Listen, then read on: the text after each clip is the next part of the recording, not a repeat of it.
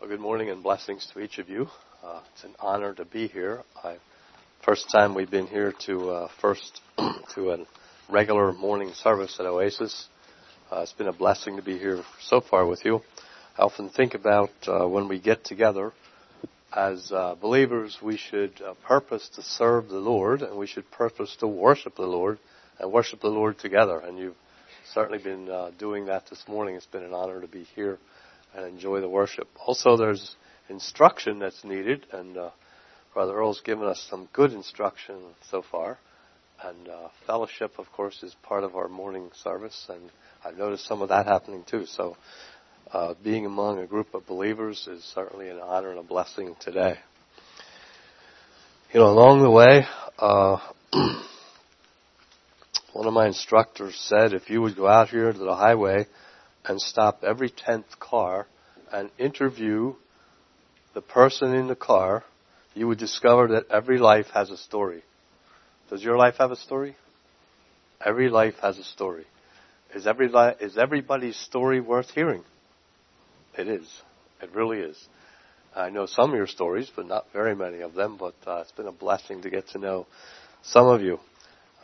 What about your life story? What happens, and what is God trying to do with it? If you open your Bible to Philippians, we'll be turning around to different scriptures this morning.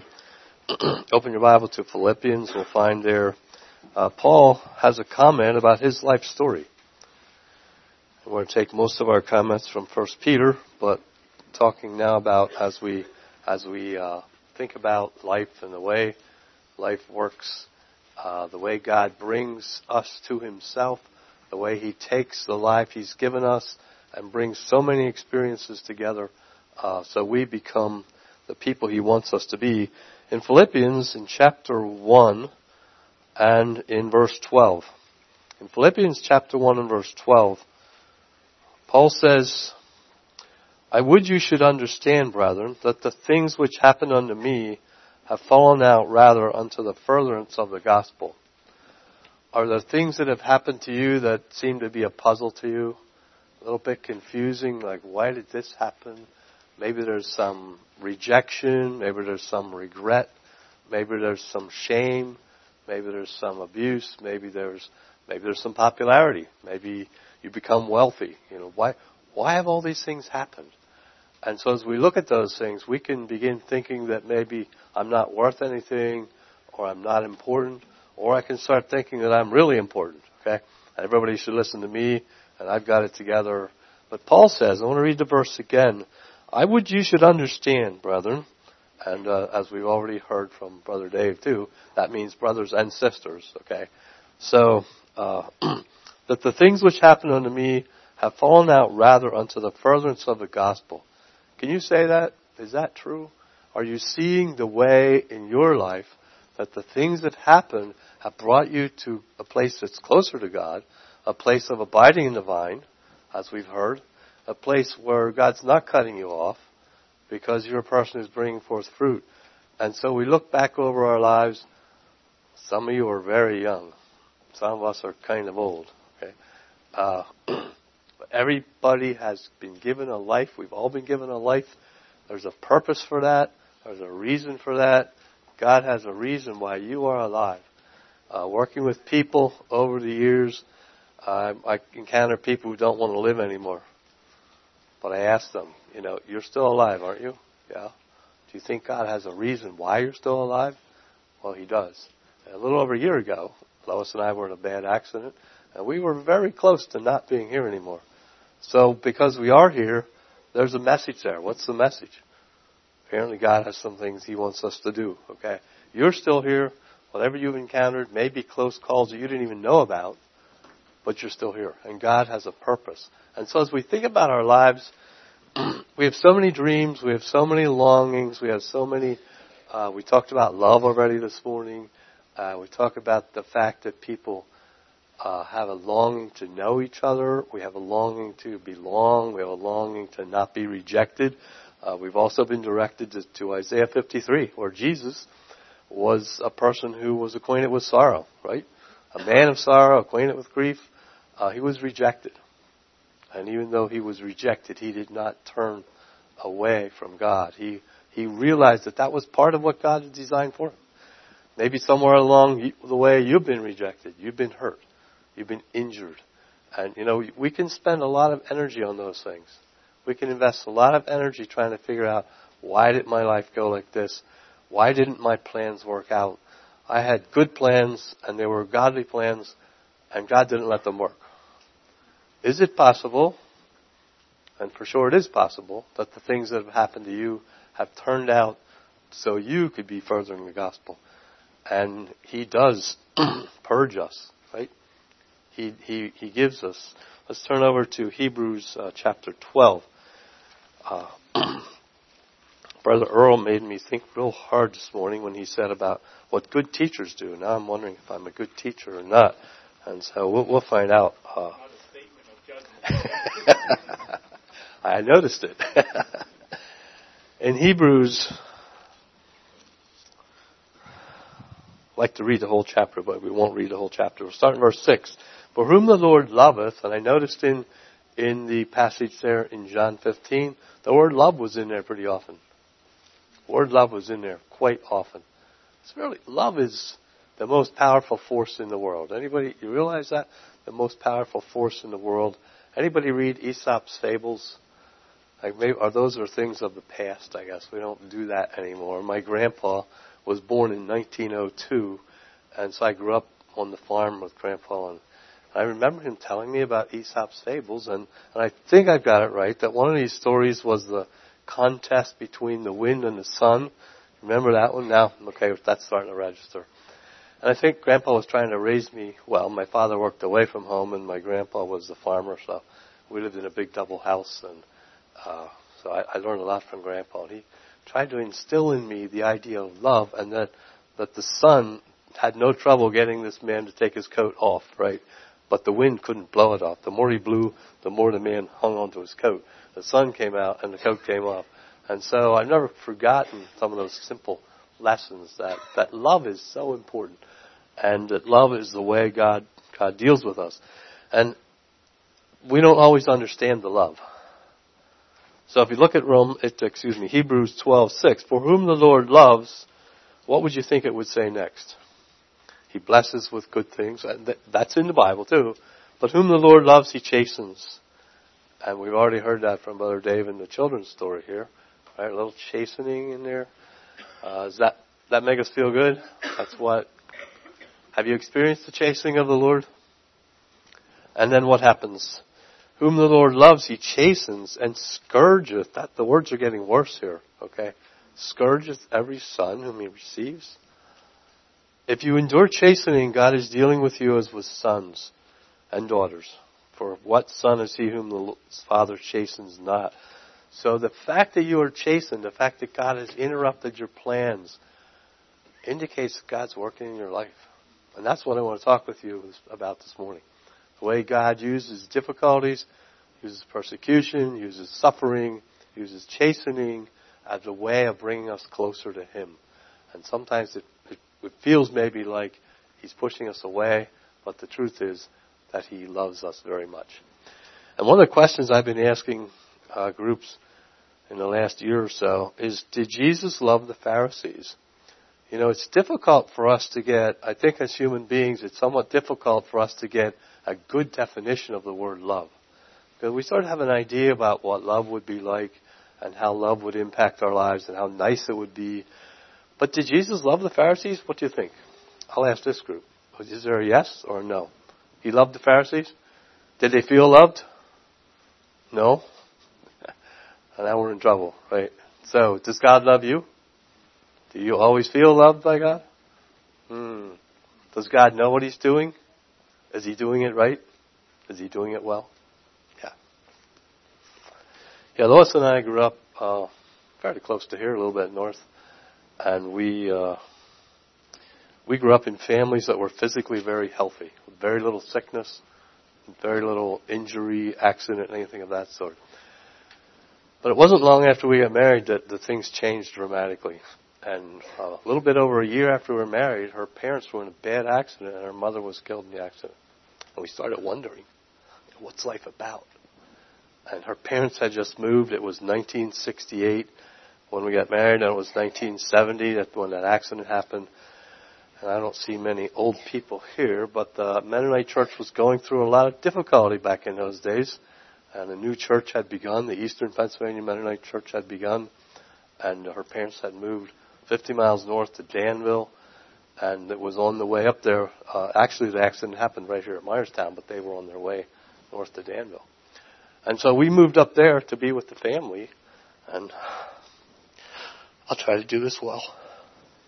But God started bringing so much difficulty into our lives. We're just wondering what is happening. And that same year, our first baby was born, and she only lived 6 days. And God took her back again. And then a few years later, her father died at only 57 years of age. It seemed a little too young to lose mother at 50 and father at 57. And then we had 2 handicapped children. And we just started asking ourselves, like, what is life about? You know, is there no stopping to all this? Was God working? Does He know what He's doing? Does He know what He's doing in your life? Is He making mistakes? So how do we respond? You know, the question is, what do we do? How do we live? How do we live? And whom the Lord loves, He chastens. Is that true? Is that true in your life? Okay. So I want you to think about your life. Think about your life today. Every life has a story. Every life has a story. God has a purpose for everybody's life. I don't care how young you are, if you're old enough to listen and hear, your life has a story. And God has a plan, and He has a purpose. And He's taking you somewhere, and He's building His kingdom. And He's pruning the vines. Okay, God is pruning the vines. And we need to think about the way God builds character into us, the way God builds holiness into us. And there's just so many things that we could talk about here.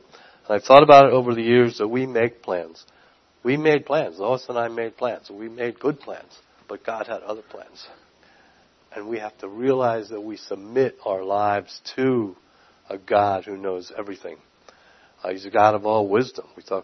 Dave was talking about wisdom. A wise God who has power. The combination of wisdom and power are pretty important. Okay? We have people in the world who have power. Maybe Donald Trump. Does he have a lot of power? Does he have a lot of wisdom? Maybe we'll find out. I don't know.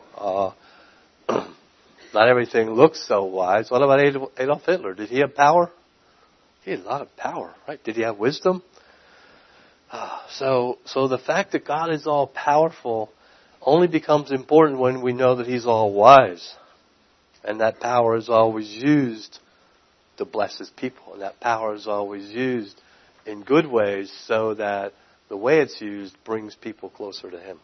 And we have to give our lives over to God for that reason. Well, let's look over at 1 Peter 4.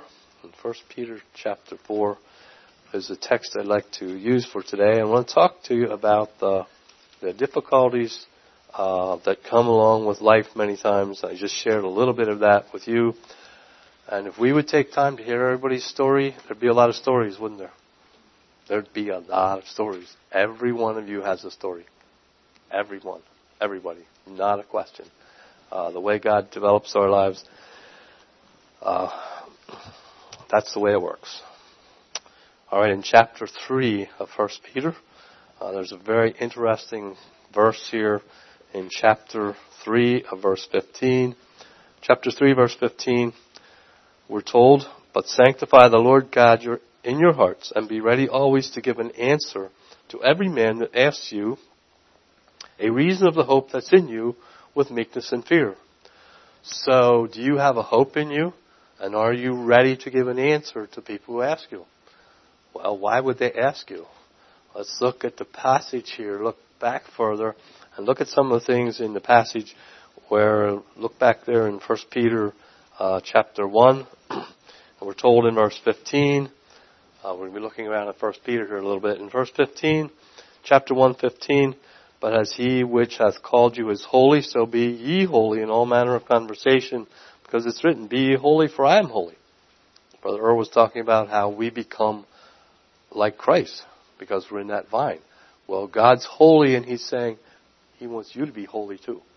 And then He goes on to teach us how to live a holy life. In verse 9 of chapter 2, you are a chosen generation, a royal priesthood, a holy nation, a peculiar people. And so God has chosen you. You're holy. Holy means to be set apart. To be set apart. And when life goes exactly the way you plan everything, we soon feel like we're in charge. And we soon feel like that we know how to do things. We can control this. We can make all the right choices, and we're doing it right, and we're making money, so on. But God has called you to be a chosen generation, a royal priesthood, a holy nation, a peculiar people, that you should show forth the praises of Him who hath called you out of darkness into His marvelous light. And then moving on, one of the reasons that people might ask us about why we live the way we do is because we live well. As Anabaptist people especially, we think really seriously about doing what's right. We think seriously about obedience. Think seriously about living holy lives. And so I just picked out 3 verses here in 1 Peter 2, in chapter 2 and verse 15. For so is the will of God, that with well-doing, okay, you may put to silence the ignorance of foolish men. Well-doing. Look over then into chapter 3, verse 17. For it is better, if the will of God be so, that you suffer for what? Well-doing. Are you doing well? Is it always easy to do well? Is God calling us to do well? Look down in chapter 4 and verse 19. Wherefore, let them that suffer according to the will of God commit the keeping of their souls to Him in what? It's the same thing, isn't it? So, I think the reason chapter 3, verse 15 and 16 are there is because the people of the world see us doing what's right. And they start asking us, why do you live like this? So if you look at chapter 3, I know I'm like moving around here a couple different places, but I'm trying to stay with the idea of us, the life that God's given us, the difficulties brought into our lives. He's done that for a purpose. And the purpose is that He's bringing you closer to Him. He's bringing you to the person He wants you to be. And so we look in chapter 3 and we see, likewise, ye wives, be in subjection to your own husbands. Is that pretty common out there in the world today? Okay, very starts with very simple things here that to us are taken for granted. Verse 3 of chapter 3, whose adorning let it not be outward adorning, of plaiting of hair, wearing of gold, or putting on apparel. When people see the ladies of the Anabaptist community, the people of the world see you, they see a beauty that they can't find anywhere else. I could tell some stories about that over years of school. At Bible school, there were a group that went to the West, and some of them went to Hollywood. I'm not sure why they went to Hollywood, but as they were there, they encountered some of these actresses, and they saw these girls with veils and long dresses, and they said, "You are beautiful." Now, that's the capital. That's the beauty capital of the world, right? Hollywood is where all the beautiful people are, and yet they saw these plain girls, and their response was beautiful.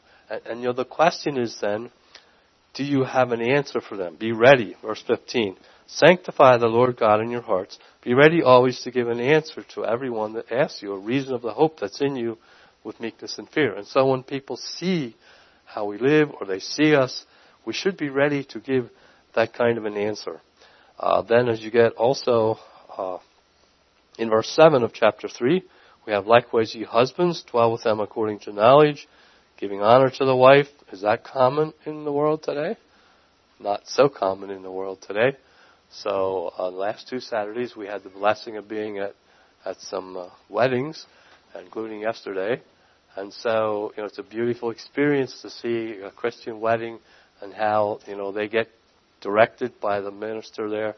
This is how you live together. This is how you live in honor and blessing. And once again, what Peter's doing here is talking about practical things where we can illustrate to the world the kind of people that God has made us to be. the kind of people He wants us to be, so the people of the world can see what God expects of those people who are abiding in the vine.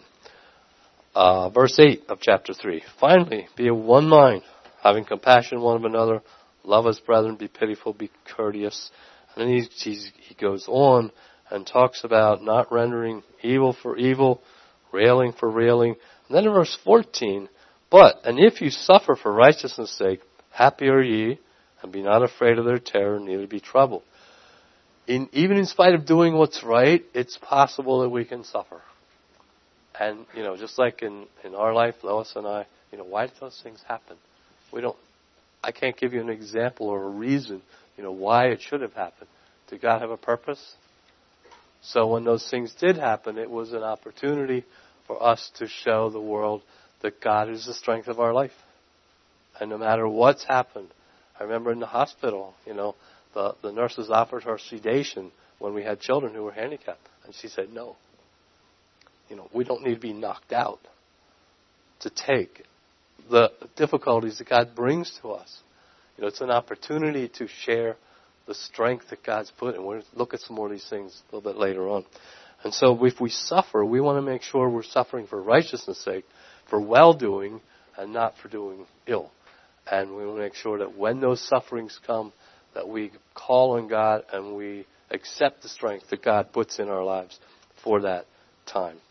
So then moving over in chapter 3 to, we looked at the verse 15, be ready to give an answer for the hope that is within you with meekness and fear. And then he goes on in chapter 3, verse 17, it's better if the will of God be so that you suffer for well-doing. And there are all kinds of sufferings that could come into your life. Some are from within the church, some are outside the church, some are within the family, some are outside the family. All kinds of reasons why suffering could happen.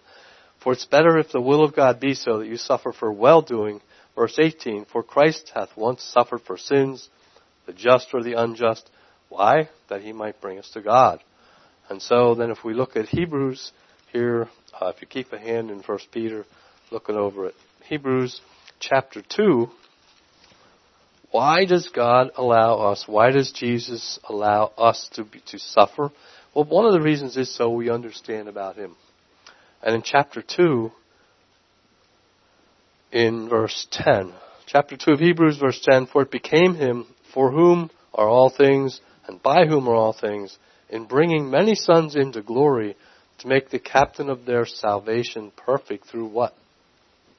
Suffering. And when the Apostle Paul, as he was stopped on the Damascus road, and then he was given the commission, what was he told? He was told that God is going to show you how great things you must suffer for me. That's not typically the way we want to approach life, but it's the way God has chosen many times for that to happen.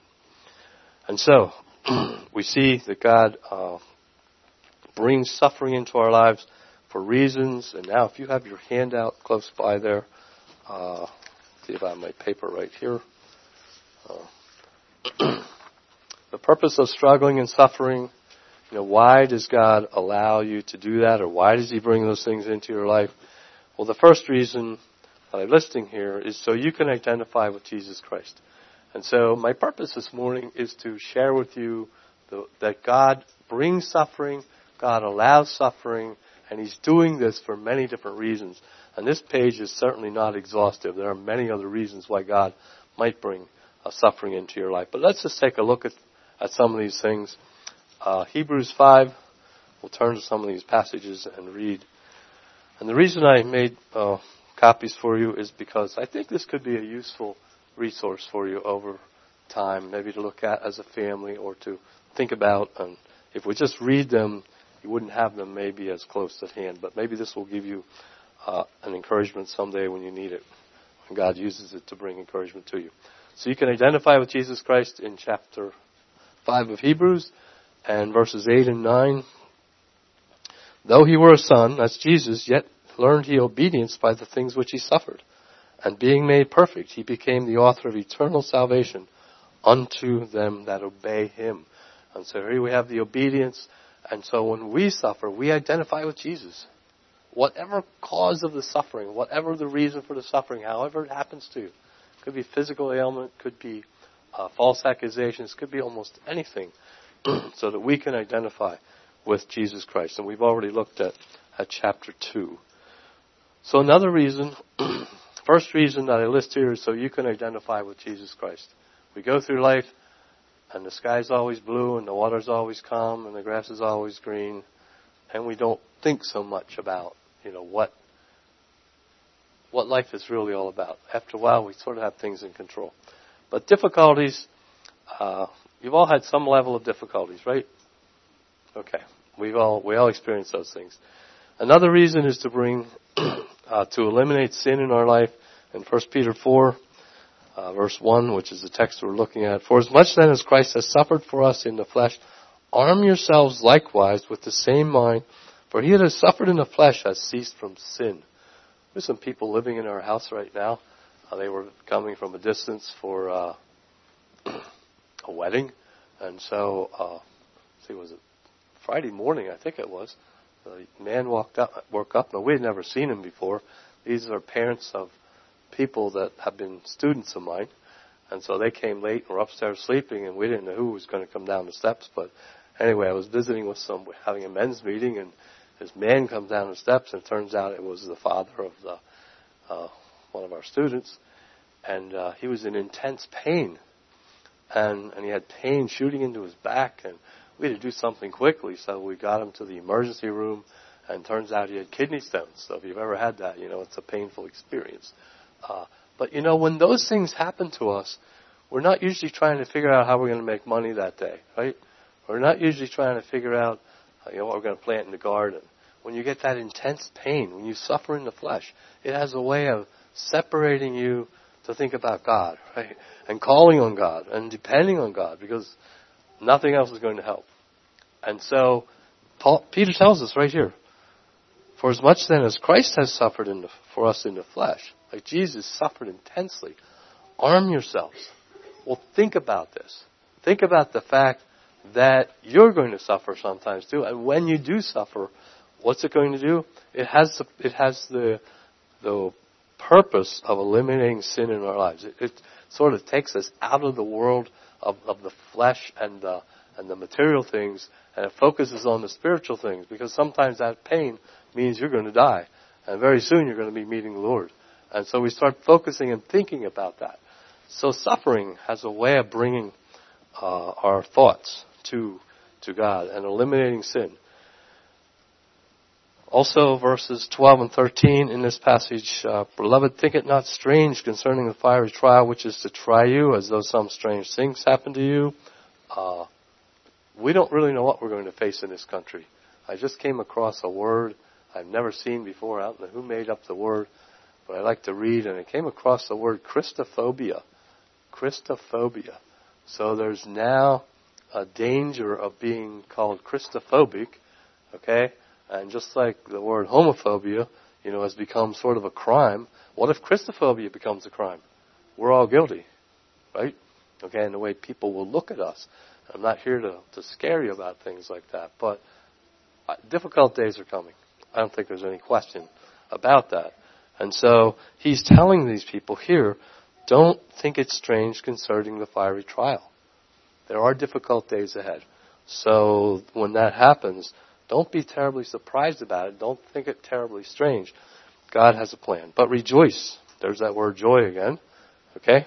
Inasmuch as ye are partakers of Christ's sufferings, that when his glory shall be revealed, ye may be glad with exceeding joy. And so in the midst of suffering, in the midst of trial, in the midst of difficulty, there's joy. It's also an evidence of God in your life. Let's look over to 2 Thessalonians 1, verses 4 and 5. And, hopefully I can find all these verses quickly here. 2 Thessalonians 1, verses 4 and 5 says, So that we ourselves glory in you in the churches of God for all your patience and faith in all your persecutions and tribulations that ye endure, which is a manifest token of the righteous judgment of God. So when God brings difficulty into your life, it's the same as Hebrews 12. In Hebrews 12, we're told that whom the Lord loves, he chastens and scourges every person he receives. And here we see that the tribulations and persecutions are a manifest token of the righteous judgment of God, that ye may be counted worthy of the kingdom of God, for which ye also suffer. And so it's an evidence of God in your life when there's tribulation and difficulty. Sometimes it happens in the church. Sometimes it happens with the neighbors. Sometimes it happens in your body. Sometimes it happens with false accusation. It can happen many, many different ways. But it's an evidence of God in your life. And the thing we want to keep in mind from 1 Peter 4 is that it's supposed to happen in well-doing, right? We don't want to suffer as evildoers. If we suffer for well-doing, there's joy. If we suffer as evildoers, then we deserve what's happened. Let's look also at 2 Timothy 3:12. In 2 Timothy 3:12.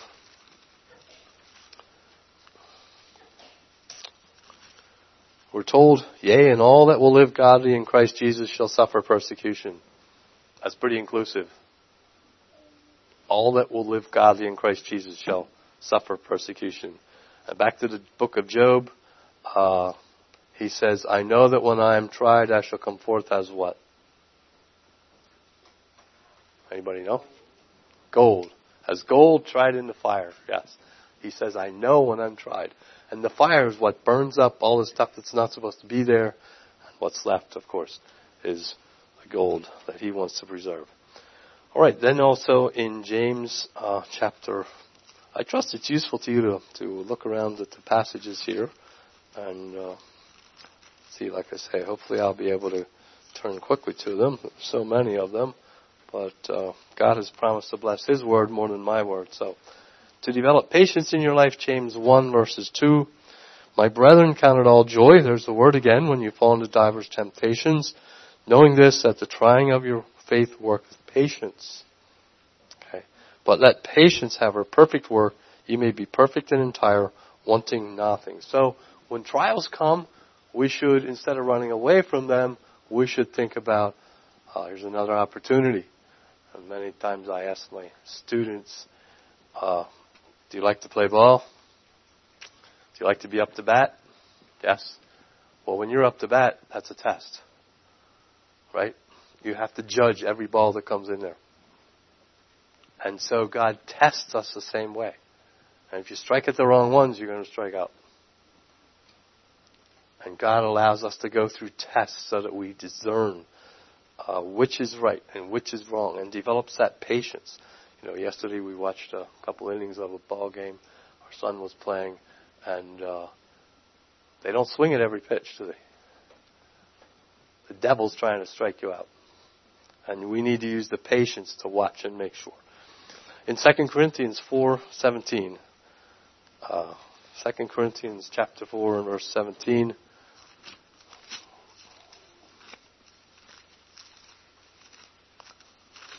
Paul was a man who, as Jesus, not to that extent, of course, was acquainted with sorrow and gives us much good counsel.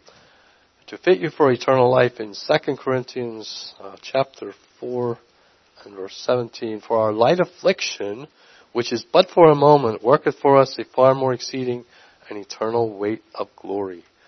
A light affliction? Is your suffering a light affliction? Well, relative to what might it be a light affliction? If we look on to verse 18, which is a verse that has I did not include that on your paper there, but while we look not at the things which are seen, but the things which are not seen. For the things which are seen are temporal, but the things which are not seen are eternal. So last evening we came home for a wedding and went to visit some folks, and talking with a young man who's doing a lot of study in Anabaptist history and so on. And he's just 24 years old, about to get married. And asking questions about, well, how do you make decisions, and how do you decide how to do this, how will you support your family, and so on. So I tried to address this type of thing. We didn't really look at this verse. But so what things are going to last forever relative to what things are going to pass away? That's what I tried to encourage him to think about. And so I was asked the question, well, how did you make your decisions in life now that you're 70 years old? And I said, well, what I did was, when I was 30 years old, I started looking at my life, and life has kind of a trajectory. It sort of goes like this, starts over here, and eventually we will pass away. So I started looking when I was somewhere around 30-ish. I started looking at, well, what's going to happen if I stay on this path I'm on right now, and I get to be 70? What will life look like then? Will I be happy that I made the choices? I'll probably have more cows and more tractors and more farms. But when I'm 70, is that what I want to look back on? Or do I want to look back on something else? And one of the passages that gripped my heart was this one. Why we look not at the things which are seen, but the things which are not seen. For the things which are seen are for time, but the things which are not seen are for eternity. So, can you make investments for eternity? That will then determine where your life goes. The next one, to prove that God is the strength of your life, in 2 Corinthians 4:7, a verse that always grips my heart a lot. Verse 7, 2 Corinthians 4:7, for we have this treasure in earthen vessels. Your body is an earthen vessel, right? It's made out of dirt. Is that what we're made out of? Anybody know what those clay pots look like that my grandma always put her geraniums in? You know what I mean? Those heavy clay pots. Today we use plastic, they're not so heavy. But my grandma had geraniums everywhere. And so in the fall, she'd dig them out. She'd get me to dig them out. And then we had all these clay pots. And I'd put them in there and then carry them upstairs and put them on all the windowsills, which were big, wide windowsills. Geraniums everywhere. But occasionally I'd drop one on the sidewalk. Then what? Yeah, that one was junk, okay?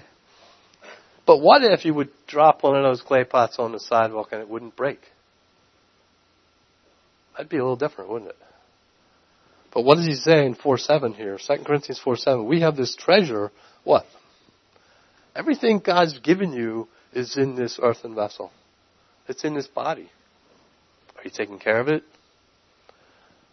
And when we get into difficult situations and we don't break, it proves that there's something in that clay that not everybody has.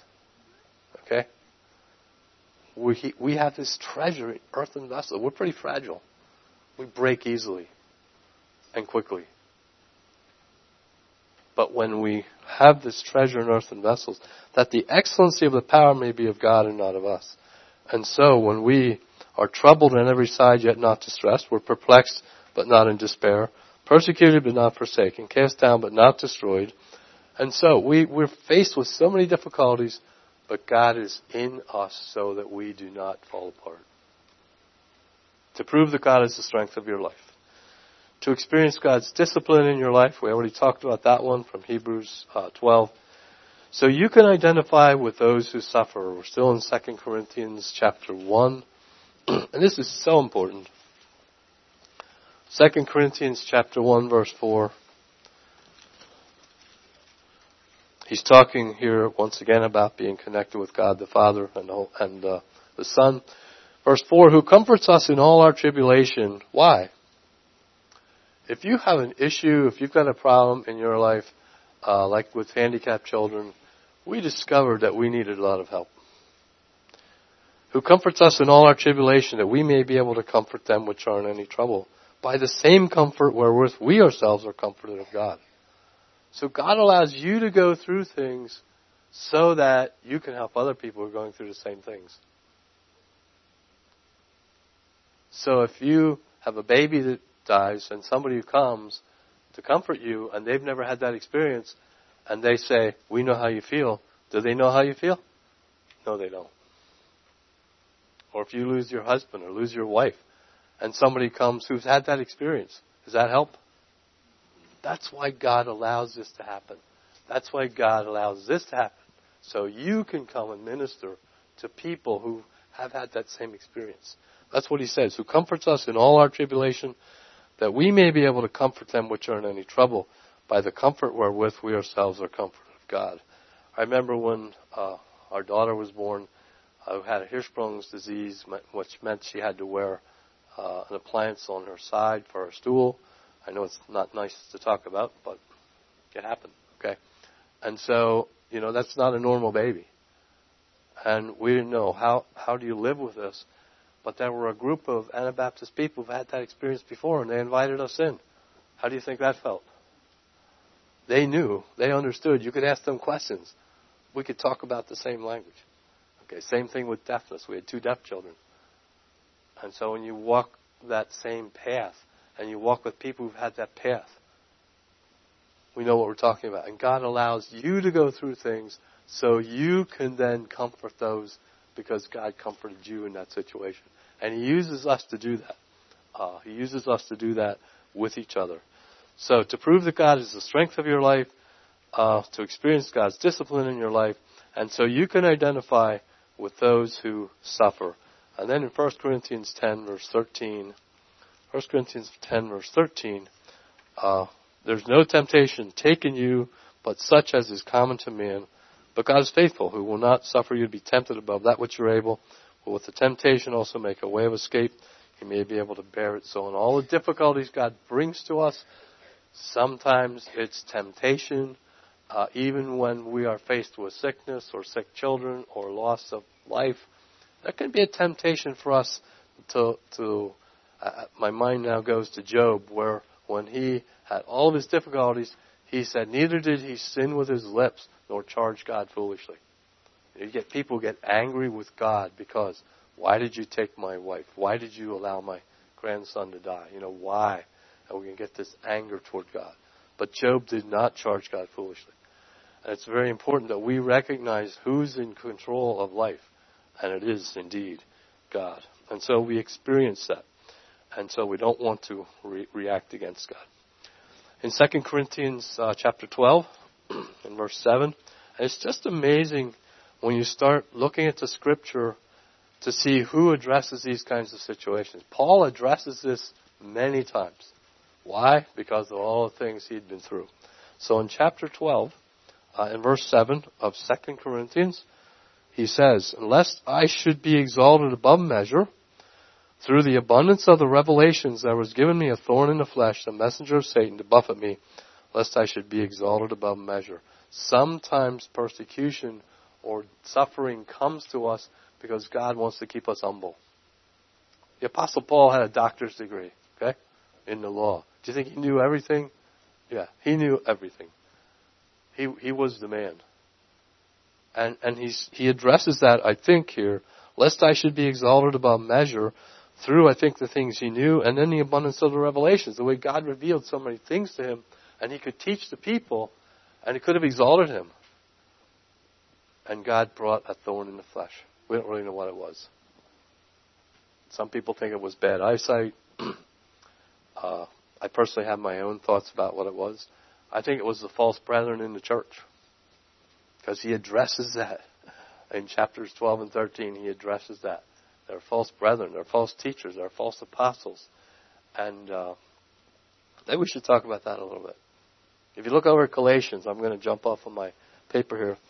In Galatians, we're pretty close to Galatians here. Galatians 4:16. In Galatians 4:16, what we're talking about now is the Apostle Paul and the way God gave him a thorn in the flesh so that he would not be exalted above measure. And we don't know what that thorn was. We do know that he asked God 3 times to remove it, and God said what? My grace is sufficient. God did not remove that source of pain from Paul. In Galatians 4, verse 16, he's talking to the Galatians, am I therefore become your enemy because I tell you the truth? Well, that's a hard question. When you tell people the truth, you expect them to respond. You don't expect them to become your enemy. But apparently, that's what happened. Then he changes the pronoun here in verse 17 of Galatians 4. They zealously affect you, but not well. He told these people the truth, and they treated him like an enemy. Now there's another group out there called they, and they have a lot of zeal when they talk to you. Instead of talking truth to you, they talk zeal. And now you like them better than you like me. Does that hurt when that happens? You're trying really diligently to work with somebody, and you're working with them, telling them truth, and you see some changes, and all of a sudden, somebody else comes in the side door, and now they're all excited about something which isn't even right, and the people follow them. That's what happened here. It's good, he says in verse 18, to be zealously affecting in a good thing, and not only when I'm with you, my little children, of whom I travail in birth again, till Christ be formed to you. How could a man say words like that? I don't know. I'm not trying to be funny. I mean, this is in the Bible. Okay, can a man understand giving birth? I think the only way we can understand it is to see the pain in Paul's heart here. He has given birth to these people spiritually before, and now they've turned away, and he said, must I do it again? And I just, for some of these reasons, I'll come back to the paper again here. For some of these reasons, I believe that the thorn in the flesh were these false teachers. And they just don't go away. And Paul is constantly trying to bring truth. And these people are now, well, in his words, have I become your enemy because I've told you the truth? That's hard. Is that hard? You work diligently with somebody, and then they treat you like an enemy. Just a thought for you to think about. Because you're living the truth, the life of Jesus is where I'm turning there to understand that. So somehow my paper got some repetition on the bottom of it, so my apologies for that. I guess we'll turn over to the other side while we're looking at this paper. I see my time is getting about to the end here. What happens? What happens to us as we go through life, as organizations go through life, as churches go through life? Many times you look at the Anabaptist movement, for example, there was an awakening, there was a deliverance out of the Catholic system, the people developed faith, there was a commitment, and then there was persecution, and the persecution developed this austerity or this strictness that made them very strong. And they grew and grew and grew. To follow the way they did was a very hard road. And then we got to America. And we got to Penn's Woods here. And William Penn had promised no persecution. And we put our roots down into the soil of Pennsylvania. Now we've been here for 9 generations. Has that worked well? What happens then is this industry and production and prosperity, and then it becomes accumulation and comfort and protection. And after a while, we get sort of fat and lazy. And that's kind of what's going on with us today. It's really important that we think about. And I'll take you back to another part of Anabaptist history. The people in the north, there were 2 movements of the Mennonite church. One was in Switzerland. That's where you folks would come from, Swiss brethren. The people in the north were from the Netherlands. That's where Menno Simons was from. The persecution was intense, north and south. The persecution in the north subsided long before it did in the south. When the persecution subsided in the north, the people got wealthy. They became part of the culture. Eventually, some of them joined Hitler's army, jumping way ahead. Why? How would you go from being a persecuted people to people who pick up Hitler's guns? How could that happen? It did happen. And we have to be so careful about the way we allow the culture and the society to come in on us and eat us up and make us part of a system that will take us away from God. Persecution has kept us together. Okay? Even in this country, the wars kept us together. The Revolutionary War, we had to make documents to send to the government telling why we're not going to fight. World War I, we did the same thing. World War II did the same thing. World War II, my father and Lois's father were in CPS camps where they had to stand aside. 50% of Mennonite young men went into the military. 90% of Brethren young men went into the military. How could that happen? Non-resistant people? How could that happen? We need to think seriously about it. It did pull us together, but some of us had already moved into the society far enough that it didn't. Okay. When our boys were gone, Lois's father and my father were in camp for nearly 5 years. That's a long time to wait to come home to marry and start farming and become part of the church. That's a long time, right? 5 years? Long time. When I was in 1W service, it was only 2 years. 2 years, and I could come home again. Second World War. And what the church had to do was get behind those boys. Sometimes he even gave them loans when they came home.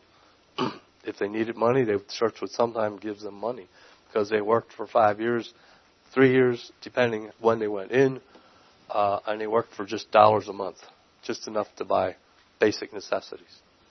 But it did pull our churches together, those of us who allowed it to do that.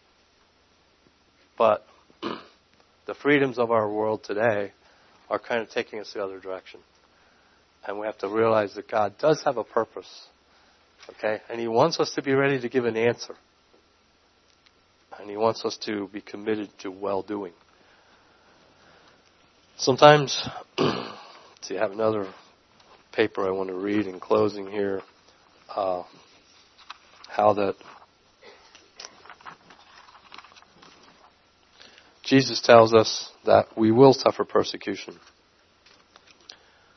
And then I wonder sometimes, just going to be reading from Luke 6. Blessed are ye when men shall hate you, and they shall separate you from their company, and shall reproach you and cast your name out as evil for the Son of Man's sake. Rejoice in that day and leap for joy. There's the word joy again. When you're persecuted, would that feel good to be put out? 95, Lois and I had the privilege of going to Europe, and we saw the Anabaptist homelands where the Mennonites and Brethren began. And there were castles, places where they were taken and thrown into dungeons. There was one huge stone, looked like a silo, and it was 13 feet deep into the ground. At ground level, if you looked in, it was 13 feet down to the base of the silo. And there was just a little doorway there. They would bring Anabaptists in there and literally throw them in the door. They would fall 13 feet. That's persecution. And every day they'd come and pour a little bit of food in there. And our guide told us that if you got it before the rats got it, you got something to eat. And if you didn't, then you waited till the next day. And so we don't know anything about those things, do we? They did happen. They did happen. Could they happen again? Well, let me read this again. And then I'm going to sit down. Luke 6:22, Blessed are ye when men shall hate you. Do you think those people felt hated? And when they separate you from their company, and shall reproach you, and cast your name out as evil for the Son of Man's sake, for doing well. Rejoice ye in that day, and leap for joy, for behold, your reward is great in heaven. For in like manner did their fathers unto the prophets. And I wonder sometimes, if I don't have that persecution, why? If Jesus had to suffer that, and He did, then I suppose I should too. And maybe that time's coming. We do know that the truth shall make you free. We do know that God has a plan. We do know that your life has a story. We do know that Paul said, and as we should say, that the things that have happened to you have fallen out to the furtherance of the gospel. And I trust that you can look at your life today and see the path on which God has chosen for you, and you're following that path faithfully, and that you see the way God is using your life to bring honor and glory to Him and build His kingdom. Thank you. God bless you.